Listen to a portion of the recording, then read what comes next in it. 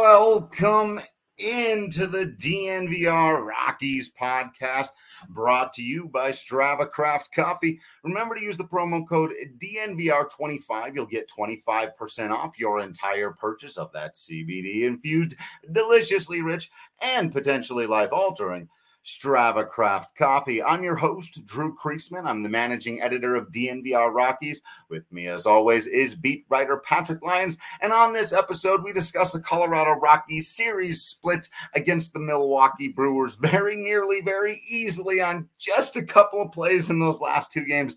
Could have been a series sweep, which could have been a home stand sweep for the Colorado Rockies. So in some ways, Patrick, a kind of disappointing series. That said, the Milwaukee Brewers came in one of the hottest teams in baseball. Still plenty of good play to dive into here. Of course, the 4 home runs in an inning where the Rockies come storming back to make it a ball game today. Obviously, a lot of good individual play. Some scary news in the set with Austin Gomber. Sadly, unfortunately, going to have to make a trip to the IL that we hope is quick and with quick return. We'll keep our eyes on all those things, but kind of a lot going on in these 4 games with the Brew Crew in town. And maybe the biggest news is something that's more off the field, and that is baseball really being back, and Colorado baseball fans being back. 118,000 plus over the course of this 4-game series, which included a Thursday night that had a really good crowd. Yeah. And fans are back at Coors Field in anticipation of the All-Star game, and really just in anticipation of watching some competitive baseball, even if it might not be competitive on the road. It is definitely entertaining at home, and it's definitely exciting. So hats off to all you baseball fans and all you fathers out there that were at the ballpark today. And if you were there yesterday, you also got a Trevor Story bobblehead over the course of both days of the weekend. And so really feels like summer's here. We saw it with the heat wave that we had over the course of the past week. And so, baseball's back here on the Front Range. It's fantastic. And it's great to see the Rockies playing competitively, even if it is just at home, right? They're beating really good teams, because for a while they were really beating up on the bad teams. We saw them sweep the Diamondbacks. Right. And then you're really bad if you haven't swept the Diamondbacks at least once this year. But they were somewhat holding their own, but really, getting beat out by some of the more talented plus 500 clubs.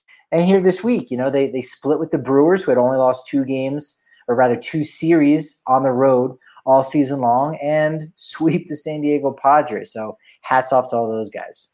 Yeah, Patrick, I think the thing that struck me about this little mini winning streak that the Colorado Rockies went on here, and I tweeted it out from the account, in addition to what you were just saying, not just the quality of the opponent, but the quality of the opposing pitcher, the guys that they faced. We talked about this a bit with Goody, but then it continued. We saw him get Lamet, Darvish, and Snell. And then you and I both went, okay. But Woodruff, but then no, we were actually, it was once they went with Burns. That's the one where we're like, no, this is where it ends. Corbin, Burns, they're done. We were like, okay, once Woodruff, you have 4 really great pitchers in a row. But this guy's been nails.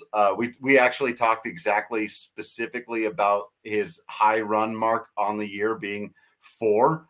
Exactly what the Rockies managed to get against him. He left an inherited runner out there as well. So there was a chance to bring in that 5th run and give him his season high. We talked very specifically about that.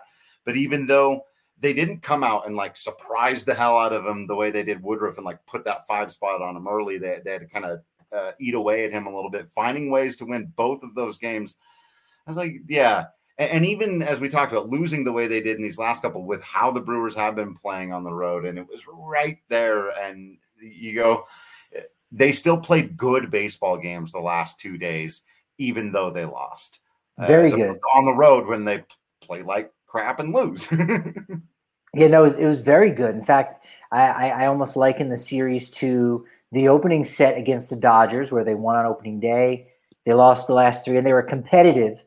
Yeah. If you go back and look at the scores, it wasn't that they were competitive. The scores really weren't that close. At no point did you think the Rockies may come back. Like, they're only down 2, they're only down 3. You never had that sense, and you go, hey, thumbs up, kudos, good try. It also makes you think of the Red Series, where they won the first 2 games, then were in position to win the final 2 and totally blew it. It was embarrassing. And here you've got winning 2, losing 2, but in it every single game, getting blown out 6-0. They score 6 runs in the 6th with 4 home runs. Their first time doing it all season long. And even in that final inning, you go, they could pull this out. More Father's Day magic. It happened once with Arenado. Fuentes hit the game-tying home run to make it 6-6. And you go, McMahon's coming off the bench. The 2 guys that are kind of taking Arenado's place, passing the torch. It's all there. Doesn't happen, but still much better than the narratives from the opening series with the Dodgers and the ones against the Reds. I thought about that Red Series as well. As this was going down, especially when they were down 6-0, and you're going, okay, they're going to split this thing. But even then, even without the comeback, you're feeling like still they play better. They're playing better. We're seeing the growth. We're going to get into some of the individual play here in just a second. But I'd kind of resigned to that. Like, yeah, okay, still not as bad. I immediately thought of that Red set where it was just like they should have beaten those guys in all of those games. They had every opportunity to, and they coughed it up. Whereas the Brewers are a good team playing well. The home run that Willy Adames hit off of Tyler Kinley is that's a tip your cap moment. First of all, the Rockies are down to like their 4th option at closer, right? So you're hoping Kinley gets you out of there. And the slider, he threw him low and away right where he wanted, off the plate even a little bit. Guy takes it out the other way. That's a fantastic hit from a fantastic hitter. It swings a baseball game. Well done.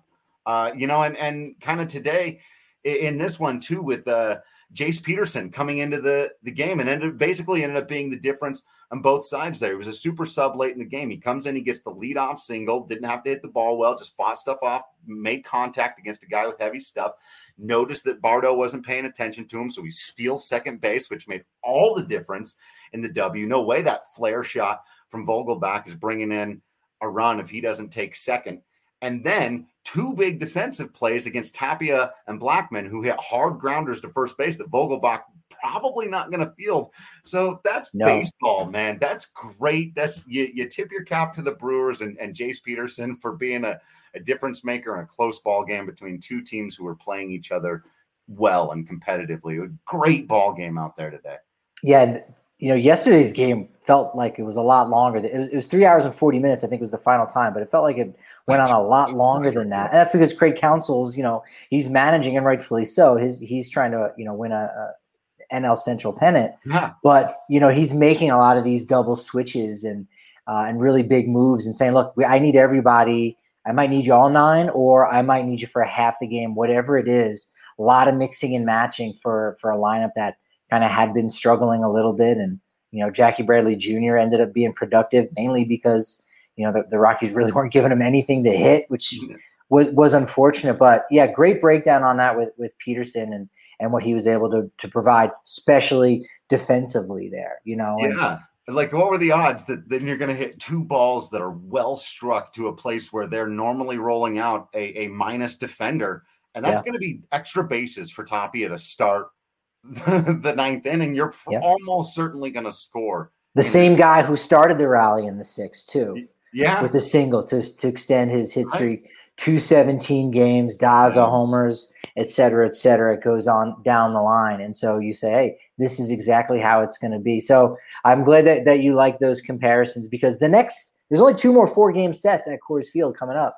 The next one is right around the corner, 4-game set with the St. Louis Cardinals.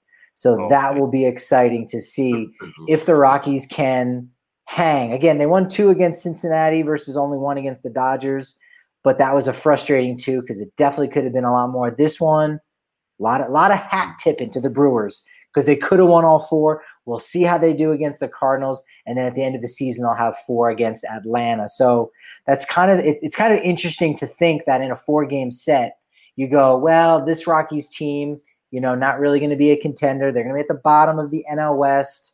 Teams are going to really beat up on them. They're going to go 1-3 in a lot of these, and it's only been one so far. And it's against the Dodgers, who most people would have guessed would have been 0-4. And no, they were able to sneak out an opening day victory. Yeah. And if you're going to get 3 dubs in any of these, you want it to be the one against the Cardinals, of course.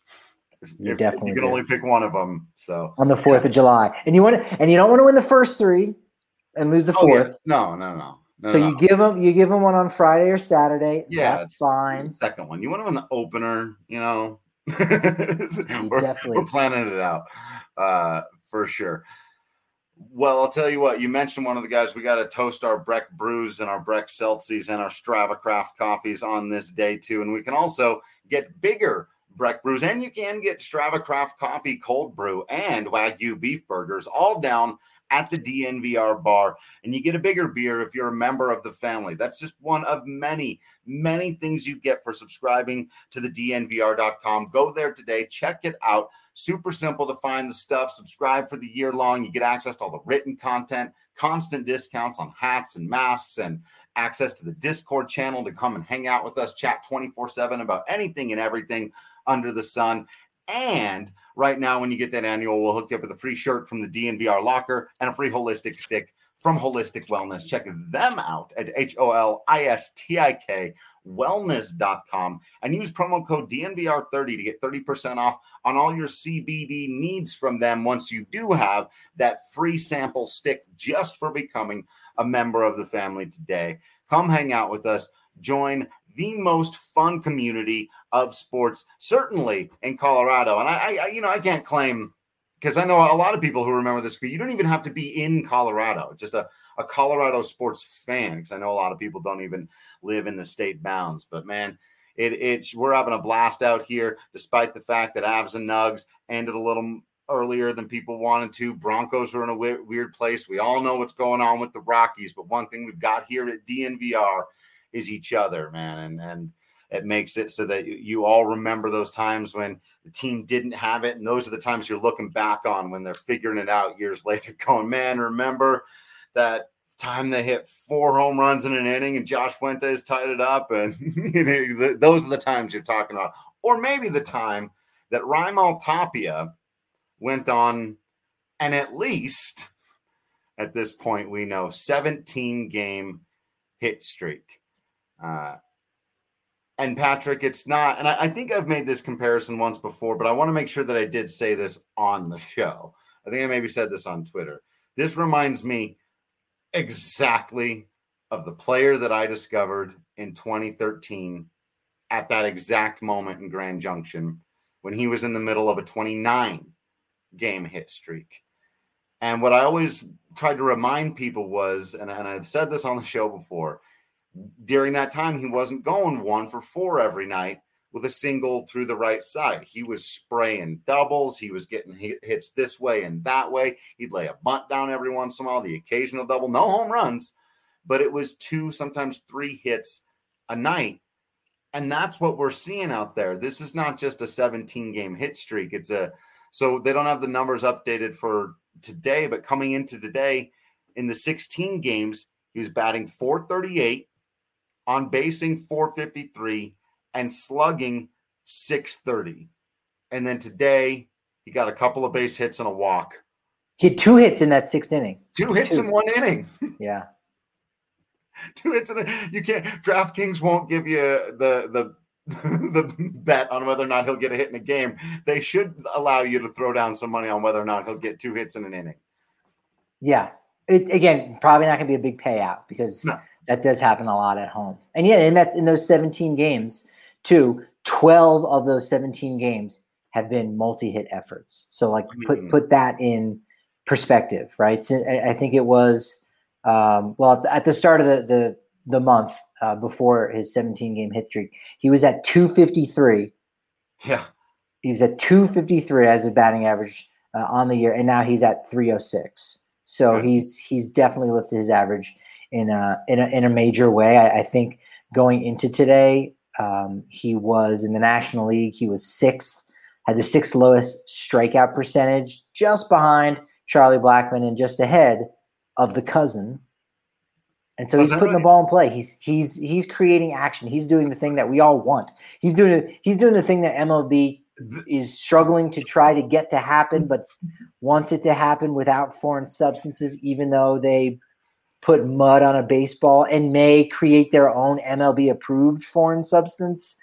There's a lot of craziness going on, but the one thing that isn't crazy in a clinical sense is Raimel Tapia. He's just crazy in the baseball sense. The way he's able to put bat to ball like that. This is what's so funny to me, because the question about these types of players, as you were just talking about, this sort of panacea style of you can't shift on him. You can't even really bring the infield in on him, because a hard hit ground ball anywhere with the infield in has a higher chance of getting through. There's just like so many things that you can't do all the things you do in modern baseball you can't pitch a certain way because he's trying to lift the ball in the air. So that way your only goal as a pitcher is to throw him stuff he can't lift in the air. It's like Tapia is fine hitting at 111 miles an hour on the ground because sometimes it'll go right to the shortstop. And some people hate this brand of baseball and they just hate it. And I get it. But one of the reasons why is because it's supposed to be unsustainable. It's supposed to stop. It was supposed to keep him from getting to AA. And then it was supposed to keep him from getting to AAA. And then it was supposed to keep him from getting to the big leagues. And then it was supposed to keep him from ever becoming a regular starter. And then he was never supposed to be able to replicate what he did at the minors at the big league level. And now he's doing all of that. And I get why people are going, okay, but he's not going to be able to keep doing it. And there's a short list of guys that have. That's the other thing. It's true. Like the Kenny Loftons and the Ichiros and the Juan Pierres, and those guys they're exceptions to the rule. But we've got to allow people the chance to be exceptions to the. How do you not look at Raimel Tapia and see that this is quite obviously an exception to the rule type of baseball player? I mean, this is no joke. He's done this against. We listed the names of the pitchers too. You can't just go like, oh, okay, well, he caught a stretch or he's just doing a thing. He did this in the minor leagues against the top 50 prospects. Like, he's not going to hit 430 for the rest of the year, folks. He does have 33% of all home runs hit against Jacob deGrom this season. That's right. Keep that in mind as well. In fact, the Rockies have 67% of all the home runs. But forget about Ryan McMahon for a second. We'll big him up in a bit. But yeah, Tapia is doing that. So they've played 73 games. So there's quality in quantity, right? We look at OPS as being this marker of, how good a player is. And, that's something that helped Larry Walker out because he was hampered a little bit by injuries. And you go, well, what if he was healthy? Well, we don't know. But when he was healthy, here's how good he was. And you saw it took all 10 years, the 10th and final year for him to finally get in. And you go, that he's great. And Raimel Tapia is not on the level of Larry Walker, right? No. And he never will be. No. But what we can say is that, you know what? What if Larry Walker had maybe been less aggressive, or just he couldn't have had a different game. His game was his game. It was his style. Game. Right. But there is still a value in that. There is quality in quantity that I find, right? So, there's been 73 games. He's played in 70 of them. It's the most of any National League outfielder. He has the third most hits of any National League outfielder. I think right now he's, as far as wins above replacement, he is about 10th most. So, I mean, again, that's someone who – for a guy who has a really hard time accumulating WAR because he doesn't hit for power and because he plays at Coors Field, and because his defense is sometimes good and sometimes not, and defensive statistics have a hard time dealing with that. Mm-hmm. I'm surprised that he's 10th. I'm glad you're reading that one off because I wouldn't have thought that his WAR would have been anywhere. Yeah. Yeah, WRC Plus doesn't like him as much. It has him at 98, but we know that's more of a Coors Field thing than anything. But he's OPS Plus has him over at like 105 or 103 right now. So that's kind of interesting that there's that sort of difference. I believe he's still second amongst leadoff batters and RBI, not a stat a lot of people love, but part of that's because he's hitting over 400 with runners in scoring position because he doesn't strike out. That's a huge part of it. Also the RBI, the sacrifices. I also think it would be funny because the old argument, against don't use RBI. back when it was like Nolan or whatever. It's like he has an inordinate number of opportunities with guys on base, and Coors Field helps, and you're going to drive in more runs. It's like, okay, look, Raimel Tapia is batting leadoff for the Colorado Rockies. These Colorado Rockies, who for the entire year have been running out an 8-hole hitter who's batting $150, whether it's been Diaz or Nunez.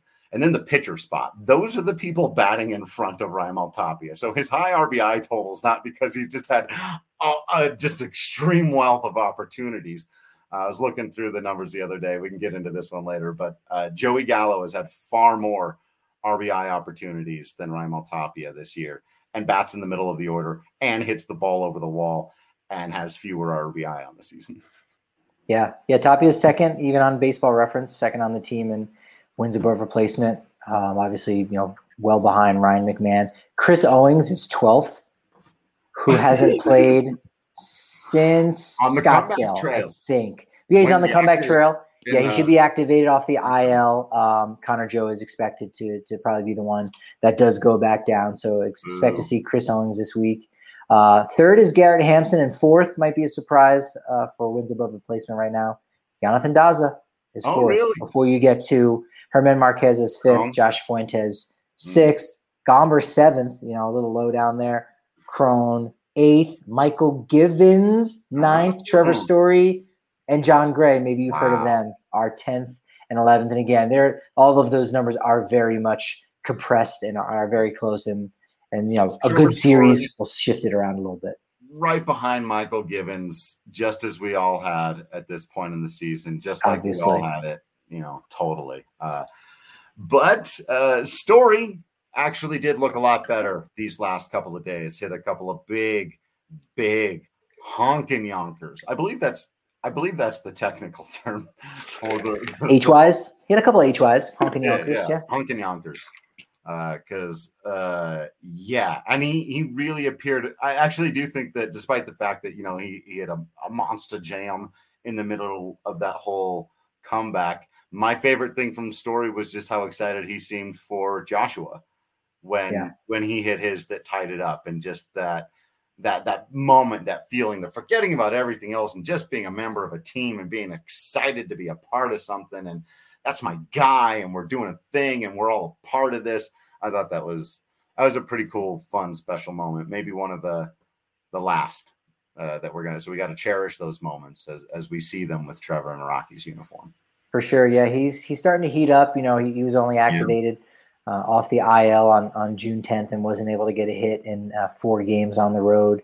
So that was his first home run since May 21st that he finally did get a hit in all 7 games at home. So he's got himself a nice little streak. He lifted his batting average 21 points. So again, he's heating up at just the right time as a showcase piece, so to speak. And you're right, you got to cherish those moments. As far as other showcase pieces, as soon as Daniel Bard gets back on track, do you think he's got to go almost immediately? Are you worried about Bard? Is it it's tough out there?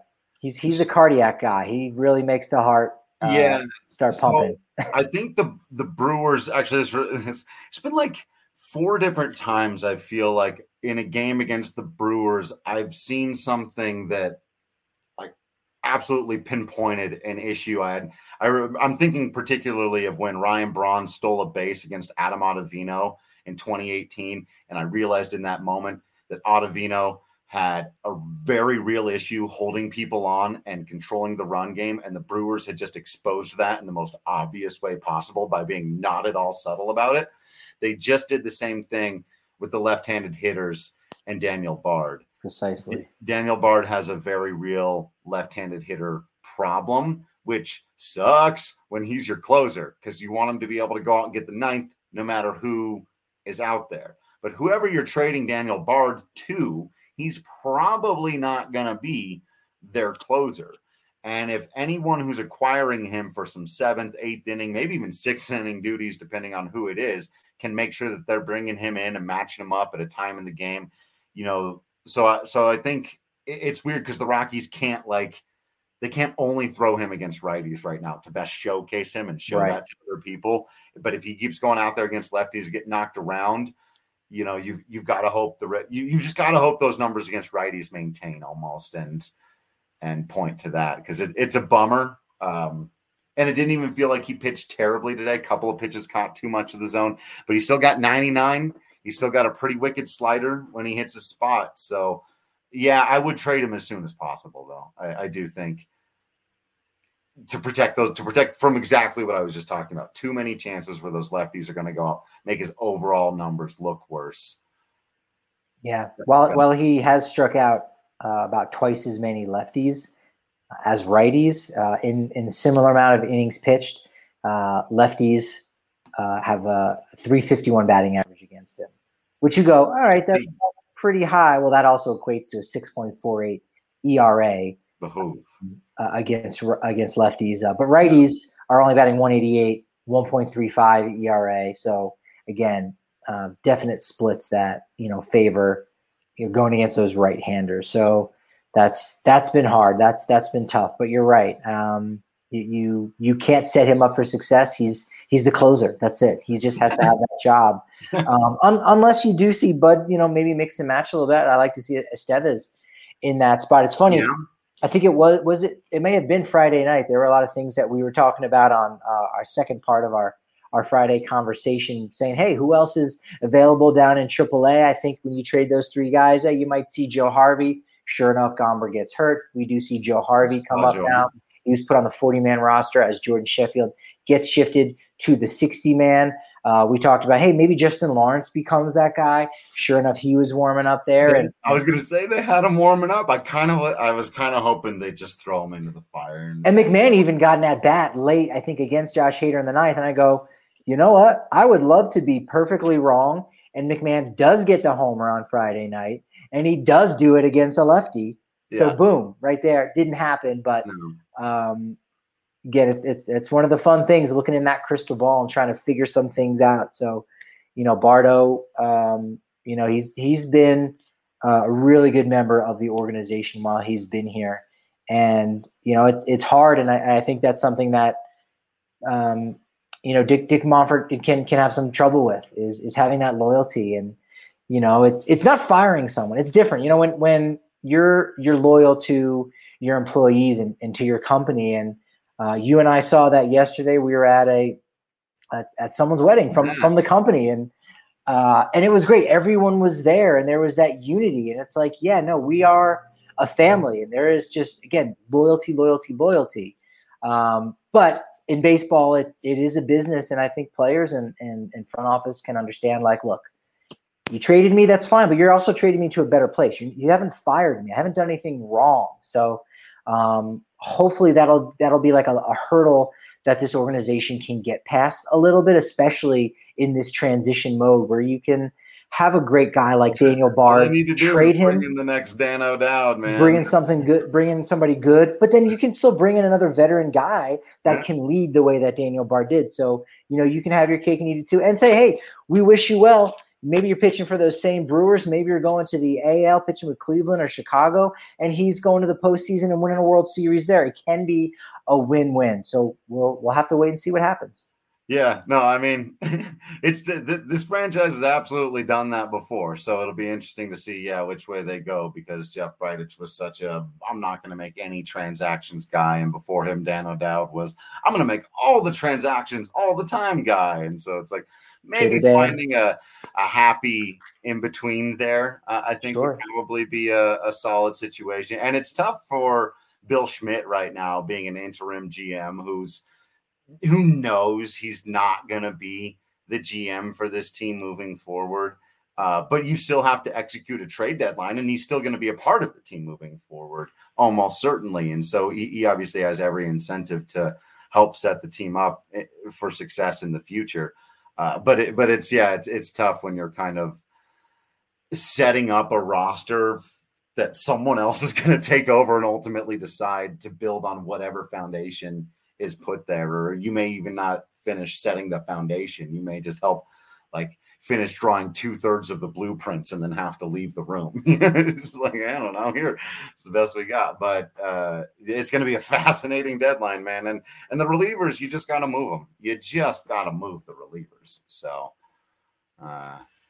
Yeah. All right. A few other guys we should get into. Guys that are putting smiles on our faces. Big happy smiles brought to you by our friends over at Green Mountain Dental. Check them out. Just 15 minutes outside of downtown Denver. They'll hook you up with a free Sonicare toothbrush when you schedule your cleaning, x-ray, and exam today. Speaking of treating you like family, they know how to do it, especially when you've got those big, for some people like me, potentially scary dental procedures you've got to go through. They make it as comfortable and, dare I say, even fun as possible by getting you taken care of nice and fantastic. And you might need them if you've been eating a whole lot of illegal Pete's lately, like I have been, swinging on by illegal Pete's. You know it's delicious. You know it's fantastic. I don't need to sell you on the quality of illegal Pete's. If you're from Colorado, if you're outside Colorado and you don't know what we're talking about, and you're like flying in sometime, you're coming in for the weekend, you're like, hey, I'm going to Coors. Sometimes people hit me up on Twitter and I might,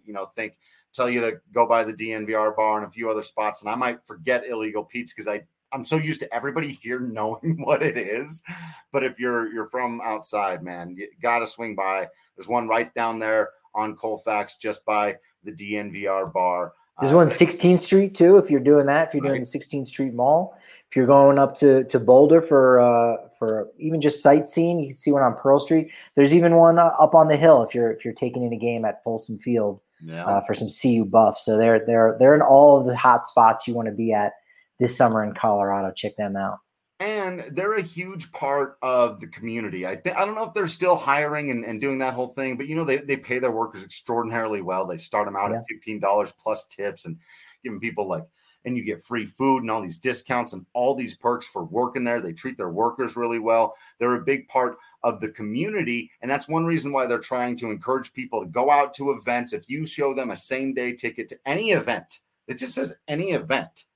I don't know if you went to a comedy show, if you went to a concert, obviously the ball game, whatever, take your ticket in. They'll hook you up with a free draft beer or house margarita with the purchase of an entree down there at Illegal Pete's, man. And if it's on your phone, I mean, again, paper tickets, we know. You're thinking, oh, man, I got to print out. No. This is your phone. This is your ticket right now, is on your phone. Yep. So you can go ahead and use that. And the other thing, too, that I learned was that I found interesting, and we don't have to dig into this at all, but like when you support local business, more of the money that you spend stays in the community. It's not like, goes to a corporation and stuff. And you get it because it's like, the corporation set that up, and you've got the franchise fees and yada yada. Taxes exactly. But no, when you spend local, that money stays in the community. So you get that money back too, in a sense. It's like, when you, for those folks, I almost said when you get rich, but I don't know if anyone listening to this will get rich, but if one is rich and you, and you're donating money, right? And you're doing these charity things and you're like, oh, you paid how much for that in charity? It's really worth a quarter of that. That's okay. You get money back when you donate. At a certain level. And so in a weird way, when you're supporting local businesses like Green Mountain Dental,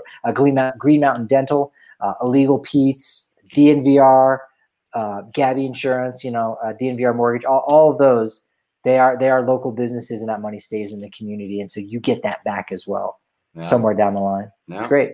It's all about, like you said, community. And that's what our guy Charlie Blackmon has been about. Taking in this community, saying all the very nice things about Denver and Colorado and being a Rocky at a time when people aren't feeling particularly great about being a part of the Rockies family and being a part of the Rockies community. And we have talked about him really becoming the captain. And it's weird. Like, people might think, hasn't he kind of always been but actually, no, like, not really. It was such a fair question you asked me in that last time we were in studio, because it was like, he was in that weird spot where, Nolan was always kind of the obvious superstar player. And then during Charlie's best season ever, Nolan was maybe arguably slightly better, and Trevor was the hot new thing. And he was great. Right. And you had the era before them belonged to Cargo and Tulo and all the stuff that went on there. And he really has finally embraced this Papa Bear or Big Brother. I think you're right. It's more of he's the big brother of the team, or kind of the fun uncle, that introduces you to professional wrestling. That's literally how I got into it. My fun. He's my the Funkle. He's the Funkle. The Funkle. Yeah. Is that what you want to be? Yeah. It's your fun Uncle Dave who shows you The Undertaker versus Stone Cold Steve Austin when you're 13 years old and you're like, this is awesome. That's Charlie Blackmon. And he's just there for these guys. He's doing the thing. The bat really has come alive. I thought he was going to walk it off there at the end. I really did, with representing the go-ahead run with Trevor on base. You thought base hit Trev, home run Charlie, ball game. Didn't go down that way, but still really nice to see. Because early on, after that first month, there were some people who went, that's it. Charlie's old. Yeah, especially after the way that last season ended, where you know, he's batting 500, he's batting 400. And then he didn't even get to 300 by the end of the season.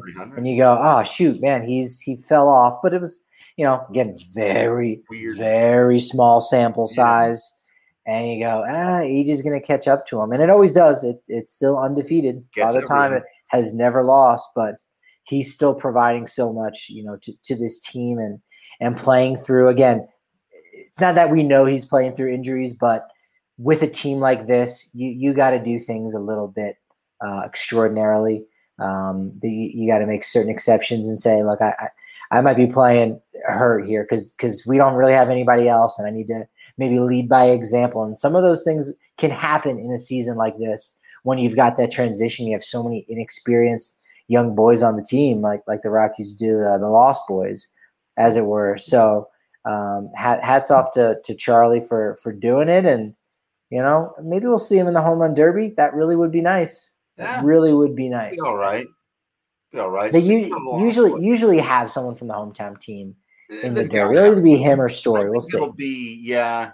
And even if Mac is their representative, I wouldn't be surprised if they just let it kind of be the year of Ryan McMahon a little bit, especially if he hits a couple more. He can get to 20. What is he at? 16 right now? He can get to 20 by the All-Star game easy. So it's funny, if you were doing a home run derby and you had to choose two guys that were kind of, you know, similar power numbers or power profiles, if you were, would you rather have a right-handed hitter or a left-handed hitter at Coors Field in a derby? In a derby, you want to be a right-handed hitter. I would also agree you'd want to be a right-handed hitter that at Coors. Wall at the scoreboard and right, especially with the Bridich barrier. And now the Bridich barrier, that's going to get some guys. There are going to be some dudes that hit some. Shohei Ohtani might hit a ball through the Bridich barrier, but those are going to be some annoying. That should count. Yeah, I think it should. So yeah, because you got to get it up over that wall. There's a shorter wall for most of left there. Mm-hmm. You can just kind of hook it out. I do think it's even a little bit closer too, though. I'd have to look at that. I'd have to check the dimensions, but yeah, it's an interesting question. Captain Blackmon. You mentioned the Lost Boys. Brendan Rodgers remains pretty good. It's kind of funny. We've almost gotten to this point now where, you know, him just kind of going 1 for 4, having some nice at-bats, drawing a walk here or there, bringing the RBI in with the sac fly when he needs to, and it's just kind of become normal. And we've at least fully moved out of the stage where Brendan Rodgers couldn't hang. Those first 100 at-bats where it looked ugly. I think I looked at like a -12 OPS plus, or I was like, I didn't even know you could do that. He's well past that. I mean, not putting up monster numbers by any means, but, you know, the 756 OPS is solid for a guy who is essentially a rookie. I know he's actually exhausted rookie status, but really is just trying to make his way, still pretty young. We saw the pop on the road. Interestingly enough, he's the only guy. Yeah. I think the Rockies have only hit. Because I was listening to the opposing 16 road home runs. 16 road home runs. And Rodgers has 2 of them, 3 maybe. And they were all on that last road trip. And so, you know, that's kind of fascinating as well. So maybe he can help the offense a little bit when they go out on the road. Maybe he can be a part of the answer. But either way, it's just been fun watching Brendan Rodgers get to play all the time, and being excited and not worried when he comes to the plate, right? When he walks up there, you're not going, God, please don't strike out, please don't strike out, please don't strike out, or hit a weak-ass grounder right at the first baseman. Like, he's got a chance to have a good at-bat, put the ball in play hard. Totally different Brendan Rodgers. Yeah, went 0 for 4 today, but as you said, no strikeouts. Again, putting the ball in play is good.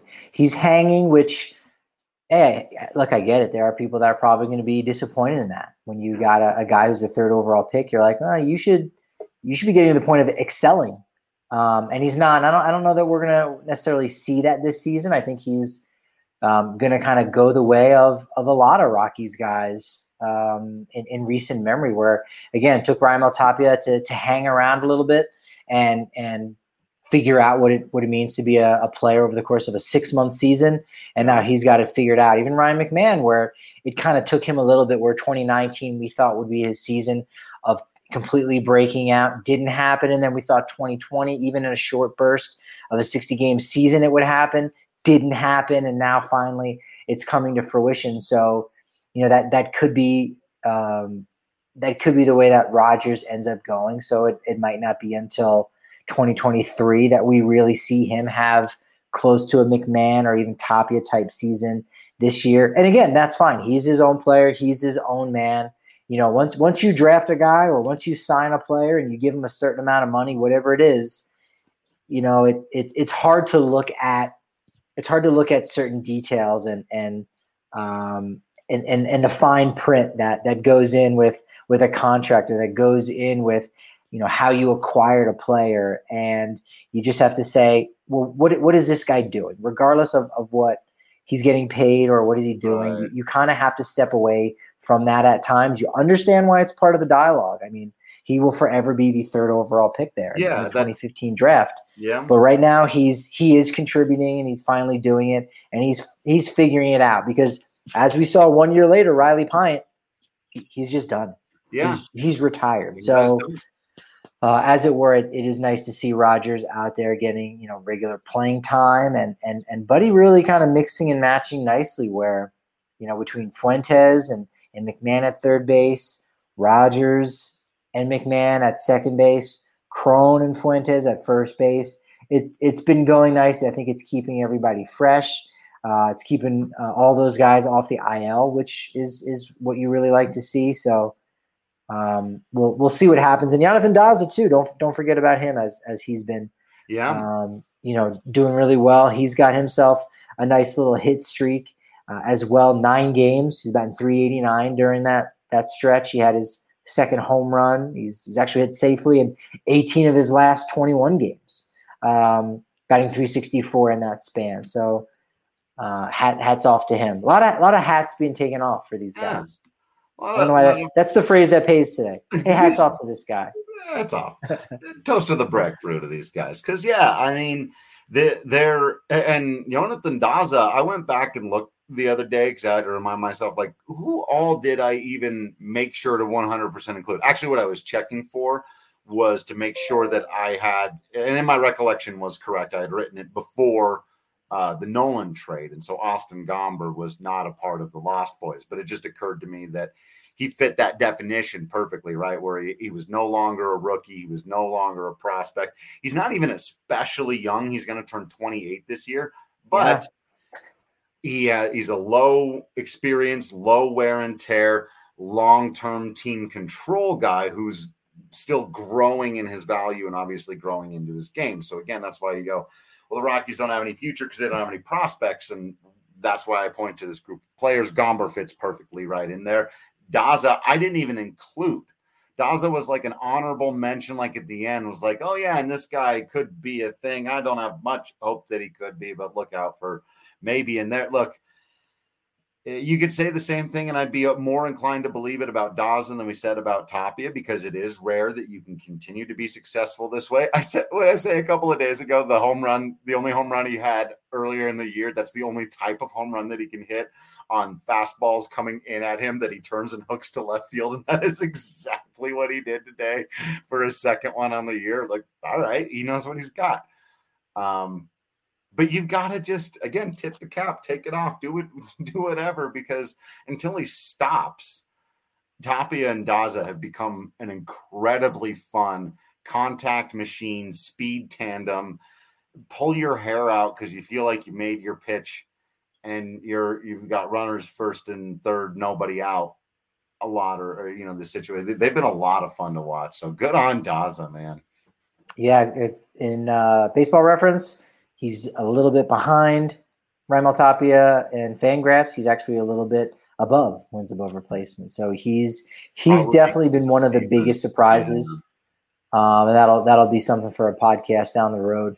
Biggest surprises of the first half. Gomber, of course, has to be number one, and then I think Jonathan Daza probably would be number two right after that. I think so. And you just reminded me because I imagine his WAR. Well, I know his WAR is he's getting great contact hitting, but he's getting fantastic defensive numbers as well. He's been phenomenal out there. He made a stupendous catch, maybe his best catch of the season in this series, crashing into the center field wall and kind of laying out there and taking a minute to just breathe in. But he is an extraordinary defender. So if he can figure out how to keep making contact, if it's not the Rockies, he'll make himself a nice little career, whether it's with the Rockies or someone else or what. He'll be those guys you look back and you go, Jonathan Daza played 10 years in Major League Baseball. He was rarely a starter, this, that, or the other, but boy, can he go get the baseball. I love watching him play center field. Yeah, only had the one hit today, but going into the day of outfielders in the National League with at least as many plate appearances as he had, only Jesse Winker and Nick Castellanos, both of the Cincinnati Reds, had a higher batting average. So he was 331 on the day, finishes at 328. So, man, he's been doing it. He's Raimel Tapia light. In a roundabout way. Yeah. And in some ways better, like you said, defensively. He can go and do that. Yeah. You said the pop. Yeah, he might not hit as many. I know Tapia's struggling to hit the long ball, but you probably put your money on Tapia to have not only just more home runs, but just extra base hits too on top of that. But yeah, those two have been fun to watch so far this year. A lot. And in all of this fun talk about the Lost Boys and the young guys and who's proven that they can hang, let's not forget about the old fogies. Let's not forget about the old Croners. In fact, let's not forget to name him our draft king of the game, CJ Cron.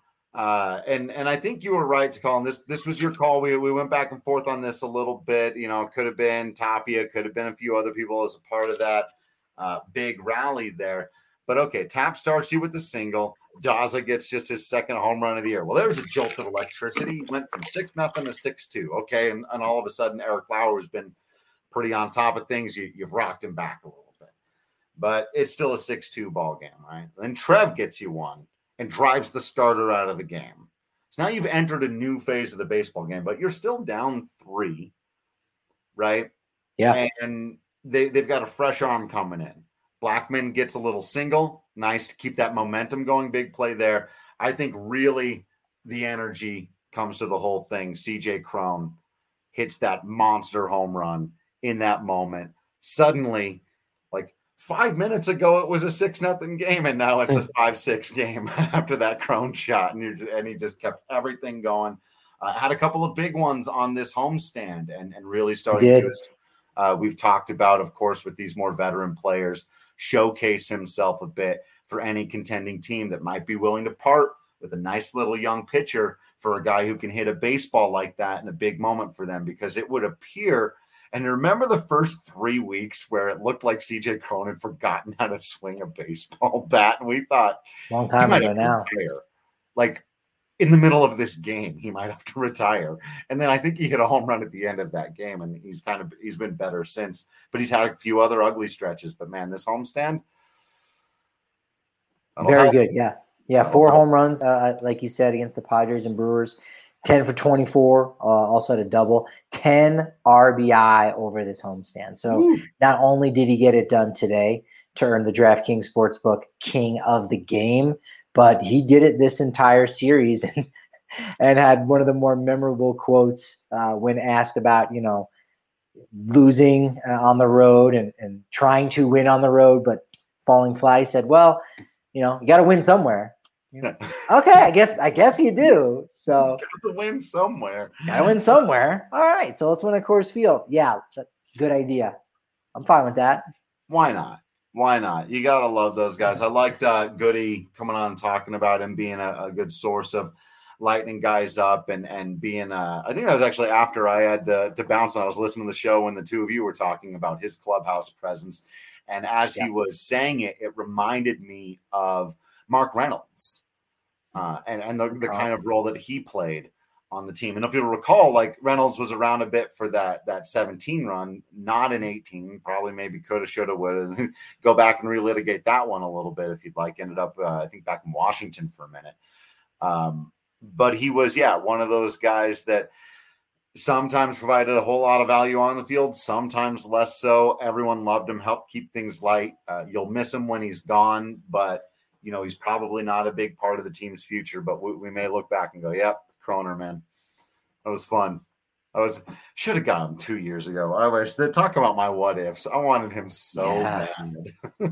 Yeah, because again, well, his he would have been paid a little bit more of a premium, 2 years ago, and he was, signing those 1-year deals. He was paid pretty well, but you could have, should have, would have maybe created a little bit more cap room to bring him in to play first base, and then, dare I say, actually keep DJ LeMahieu and what could have been. What could have been. That's God, that is a what if path that hurts to walk down, but it's very true. Anybody else that played well that we missed? I said no one pitched well, right? Well, Estevez, you pointed that out, and that was good. He was fantastic today. Actually, who pitched well on the homestand? Jhoulys Chacín. He did. What about Chichi, who twice, again, did not get hit out of the park, gave up early runs, but gave them length, which at the end of the day, again, if you hear, if again, it's almost like a simulated game. You're more of the gamer than I am, but MLB The Show, if you say, all right, he gave up 6 runs today, which is a lot more than the first outing. But you go, all right, well, on against a team maybe you think you're not supposed to hang around with, but it ends up being tied essentially by the point that he comes out of the game. Again, I might be spinning it just a bit there, but was able to at least give them some length before the Brewers cashed in with that 5th run in the 4th, and then that one more in the 6th. But if you would have been able to kind of come out of there a little bit more unscathed, 4 runs with about 6 innings pitched, that's a Coors Field quality start. Yeah, I've always, really admired and appreciated the way Chichi can just put his head down and keep going out there and getting outs when he's getting tagged on his mistakes, because like I can't do that playing. It's talking about simulations and me being a gamer and stuff. Like if I had the kind of first 2 innings that Chichi had, I'd have turned the game off. I'm just like, I don't have it right now. Every mistake, I can't get away with one mistake. Like I'd love to make a mistake and have it get hit right at the shortstop. And it happens to me, happens to our guys, right? You see, it just happened at the end of the ball game. Tapia, Blackman, both hit the ball really hard, but the first baseman makes nice plays. Ball game. And then Cheech like, every time I make a mistake, it's in the gap or down the line or over their heads or over the wall, or I can't, come on, give me one hard one right at the fielder. One. But he gets the outs, man. And so, we forgot. I think we had talked about it earlier because it happened so many days ago, but Marquez did pitch well, obviously, in his outing. Yep. We talked about that with Goody, just the 3 strikeouts, but other than that, 6 innings of 1-hit baseball. And when you go back and look at all of the offense that was put up against all of the pitchers, relievers and otherwise, it was Germán Marquez and Josh Hader were basically the only people who managed to walk out of there unscathed. Yeah. For anyone that is frustrating, Chichi does not want to see him again for a while. Your wish has been granted.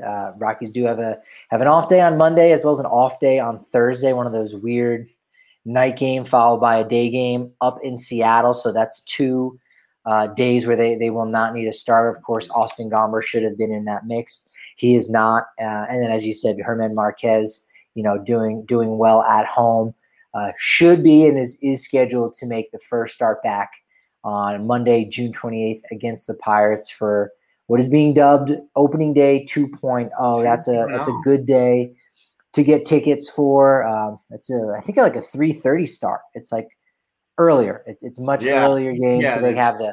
I know they're going to do a flyover, but I think they're going to do some fireworks. They'll unfurl the gigantic flag and all that jazz. So that will be a good one to be at. So whether it's Marquez or Freeland or John Gray, you know it's going to be exciting, and it's against the Pirates. So that's. Again, you say, oh, okay, you can really feel good. It lines up pretty nicely. Yeah. You think you can win 2 out of 3 against the Pirates, especially since you owe them a little bit of a beatdown for getting swept in definitely Pittsburgh. Owe those guys. You mentioned Gray had another solid rehab outing. Did give up a home run, but I think just 2 earned runs in 6 innings, 62 pitches. And it was in Reno, so it may have been a sacrifice bunt that just stayed in got into the Gulf Stream. Yeah. Could have been. You never know.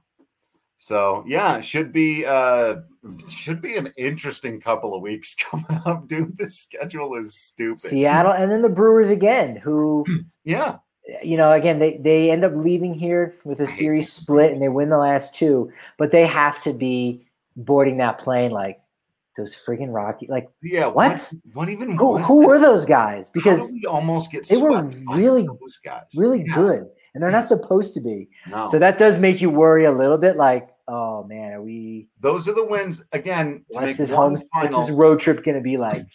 No, I'm promising this is the last one, but only because we're about to wrap up my final video game analogy of the day. But yeah, those are the ones when you win a game like that against a team you feel like you should beat, that you're better than, and then you hit a home run, a 2-run home run in the 9th inning with 1 away and barely get out of there with a W. You don't put down the controller like, yeah, I'm the best. I beat that guy. Suck it, buddy. You put it down mad that you won even. You're like, shouldn't even. It was 6-0. Yeah. This was in the friggin' bag.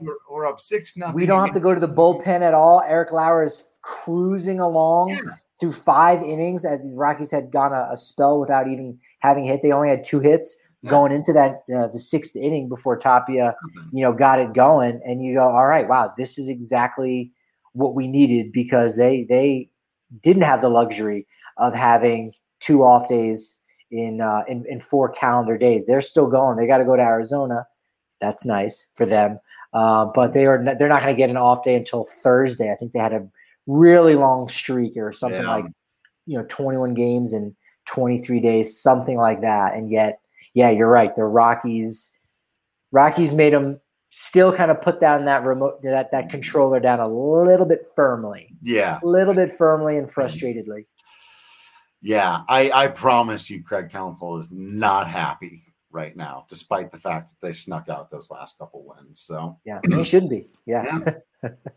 See if the Rockies can keep playing spoiler all year long. Hang out with us on social media at Drew Creasman, at Patrick D. Lyons, at Michaela E. Perkins, who will be making her triumphant return to the DMVR Rockies podcast and live shows for you next week. So make sure you're joining us. Make sure you're subscribed to the YouTube channel so you can make sure you get all the graphics that we're putting up there on screen. Going to be having fun, especially now that we're going to have the graphics department a little more to ourselves over the next couple of weeks. We're going to have a lot of fun, be able to play some games, hang out, do some fun stuff with all you guys, because we know that sometimes the baseball is a little rougher. Sometimes it's great. We can talk about it like we did today. Sometimes we're going to goof off. Either way, we're going to do it like family. Do subscribe to the DNVR.com. All that good stuff. Follow on social media. Just keep being absolutely awesome baseball fans out there. We promise to continue being absolutely Patrick Lyons and a Drew Creasman in here. And until next time, we will see you at the ballpark. Happy Father's Day. We love you, Larry and Dennis.